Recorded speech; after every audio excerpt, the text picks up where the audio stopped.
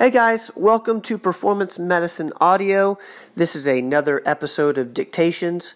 This week, Dr. Rogers and I talk about hair loss. It's something that so many of us are concerned about, and we kind of address how to prevent it, what causes it, and you'll kind of see how it ties into to other things that help us age in a healthy way. So anyways, I think it's a really cool episode. It's about 14 to 15 minutes long, so it's a little longer than our normal conversations, but I think you'll get a ton out of it. So without further explanation, I'm going to let you get to the conversation. Thanks for being here, and we will see you next week. I'm in.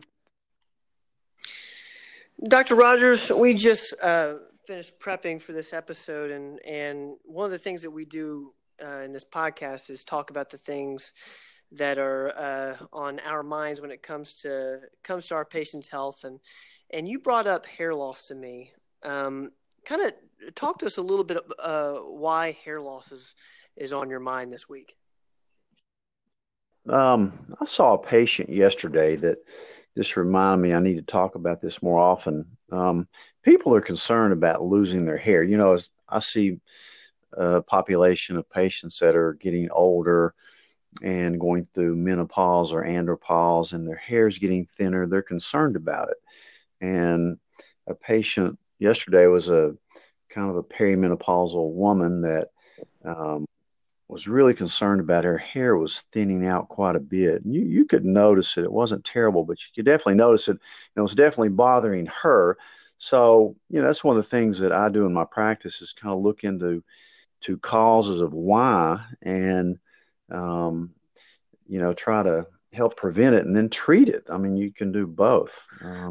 So why don't we start there? Like, what are some of the causes of hair loss? What should people be on the lookout for? Well, you'd think more men would be concerned because they're the ones that really go bald. I see very few women that go bald, but a lot of them have really thinning hair, and they're more worried about it than men. When you look at hair, the hair shaft is made of keratin, which is the same thing that kind of forms nails. It's like a shell. It's an outer covering. It's made for protection. The thing about hair, it contains a lot of information about us. Think about it. When they do a drug, you can analyze a hair shaft for what drugs are in your body, what minerals are in your body. If you've got heavy metal poisoning, it's going to show up in your hair.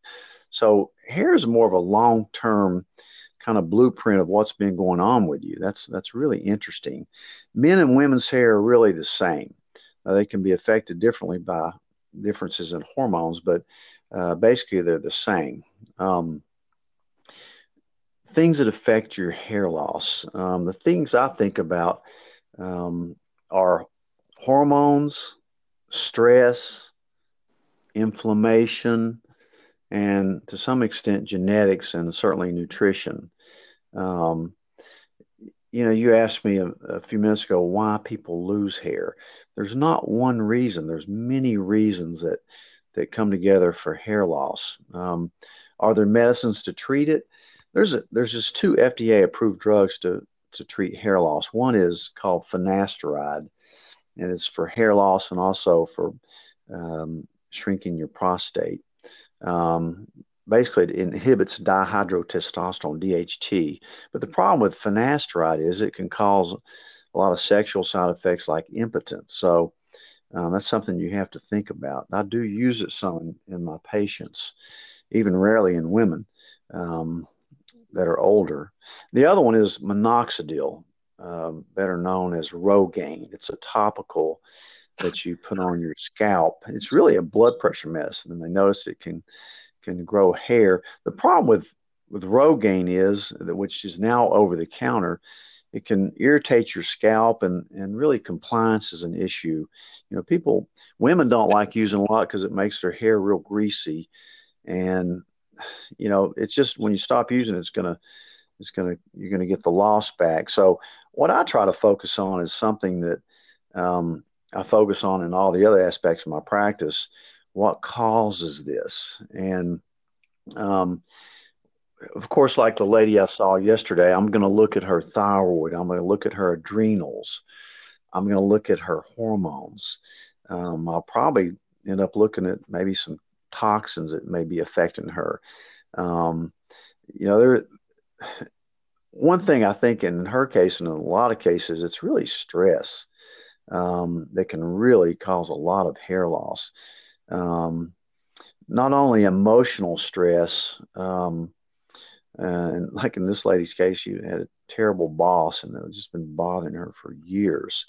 So that certainly is going to affect her adrenal glands and her output of cortisol, which can affect hair loss. But there's also environmental stressors too, like the toxins we're exposed to every day, what they call xenoestrogens that are in foods and um, actually or have a feminizing trait to everyone, male and female. So, in this stressful world, I think most of us are headed toward adrenal fatigue.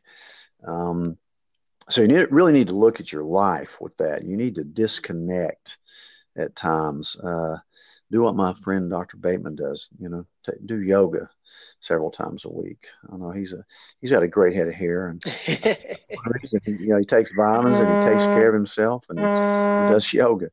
Um, they did a study on female medical students, and they lost a lot of hair right after they had their exams, medical exams. Normally, we shed about 50 to 100 hairs every day, and there's really three phases of hair growth. One is the anagen or growth phase. That's the one we usually stay in, I mean, for years. Then there's a catagen, um, which is an intermediate phase. It's kind of getting ready for that last phase called the rest phase. Now, the catagen phase lasts about 10 days to 2 weeks. It's very short. And then your hair goes into a shedding or a resting state called the telogen phase, and it can last for up to 3 months. Fortunately, our hair grows at different rates, so we're never without hair. Like if you're an animal, you shed all your hair and then grow your fur back. So fortunately, different hair shafts grow at different times. So you usually are going to have hair on your head until it really starts falling out. But um, then you can get really excess shedding called telogen effluvium. And that's when you really start losing it bad. There's several different forms of hair loss, of even up to alopecia areata, which you get these slick bald spots in different places. I've seen this many, many times, and um, it's kind of hard to treat, to be honest with you. So, you asked me, how do you prevent um, this? Well, restore your body. You know, decrease inflammation. We've talked about that many times, how inflammation is the root cause of all diseases, including cancer.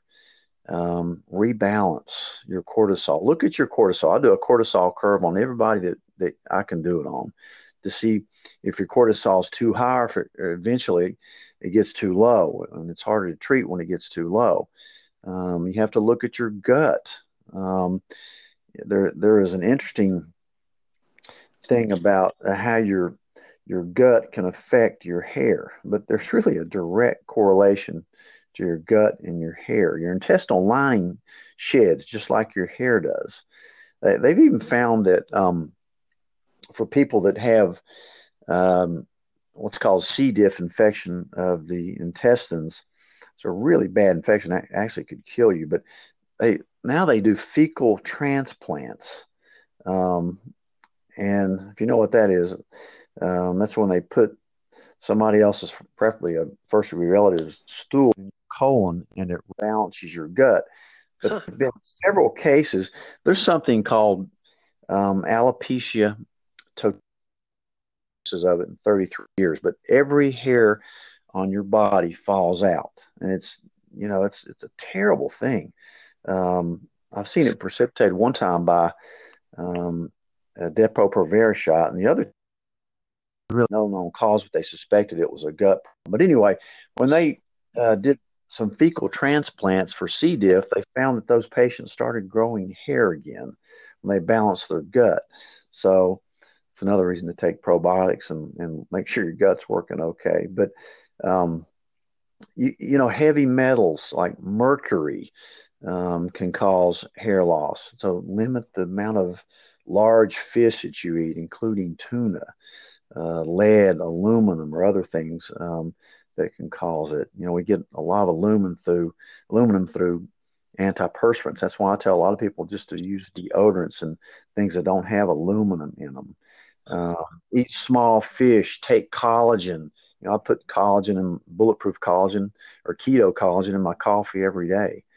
Um, Look at your cortisol levels, and sometimes I use adaptogens like ashwagandha, rhodiola, or reishi mushroom extracts. And then, of course, I always look at hormones, Ben.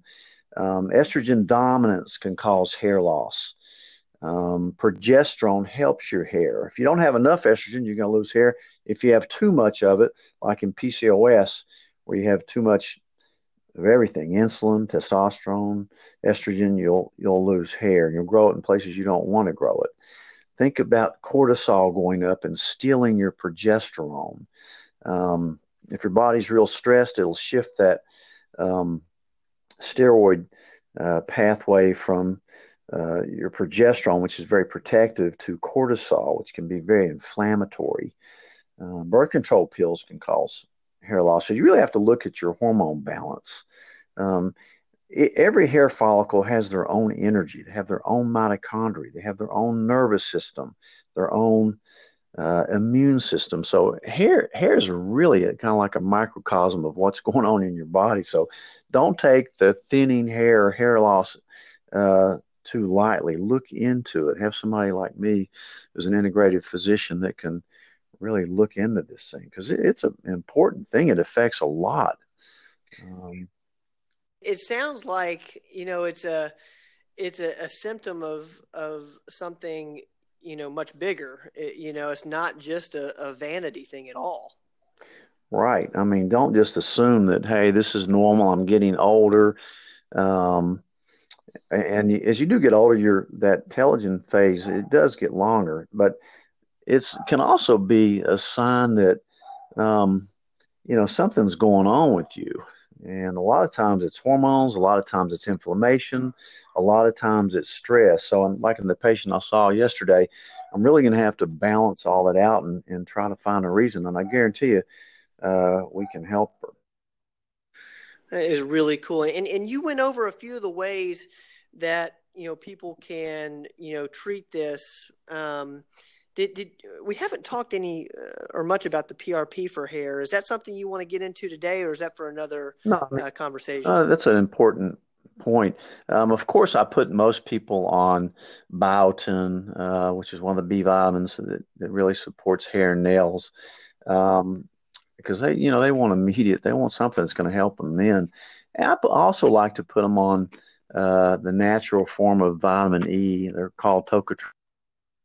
Have them use a special kind of shampoo that will help in scalp itching.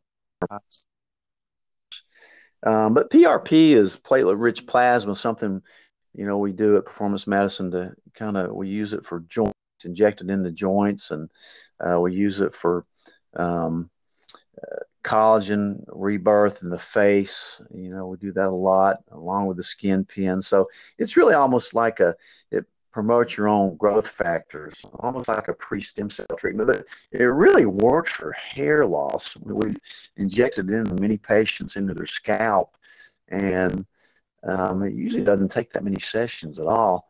And they'll start growing hair with PRP. It's kind of a fun procedure to do that I enjoy. Is that something that people should look into if they've tried everything else? If they've, looked into toxicity in their lives, looked into, the cortisol levels and adrenals and all of that? Right. Women love it because I usually put it in their face as well. I kind of use it as a filler and a collagen promoter. And then if they're getting thin, I'll put it in the scalp as well in one, treatment. And what is it affected, what it that it does grow, treating it, finding You're breaking up just a tad. You're breaking up just a tad on me. Say that one more time. I'm sorry. for the PRP, it works great, but always focus on what's the cause of this. So we'll search for a cause, identify it, treat that as well, so that you'll stop shedding hair too fast. Okay. Well, I think that'll do it for this week, Dr. Rogers. As always, I appreciate your time on Sunday evening, and we will do this again next week. Thanks, Ben. All right. Thanks. Bye. Bye.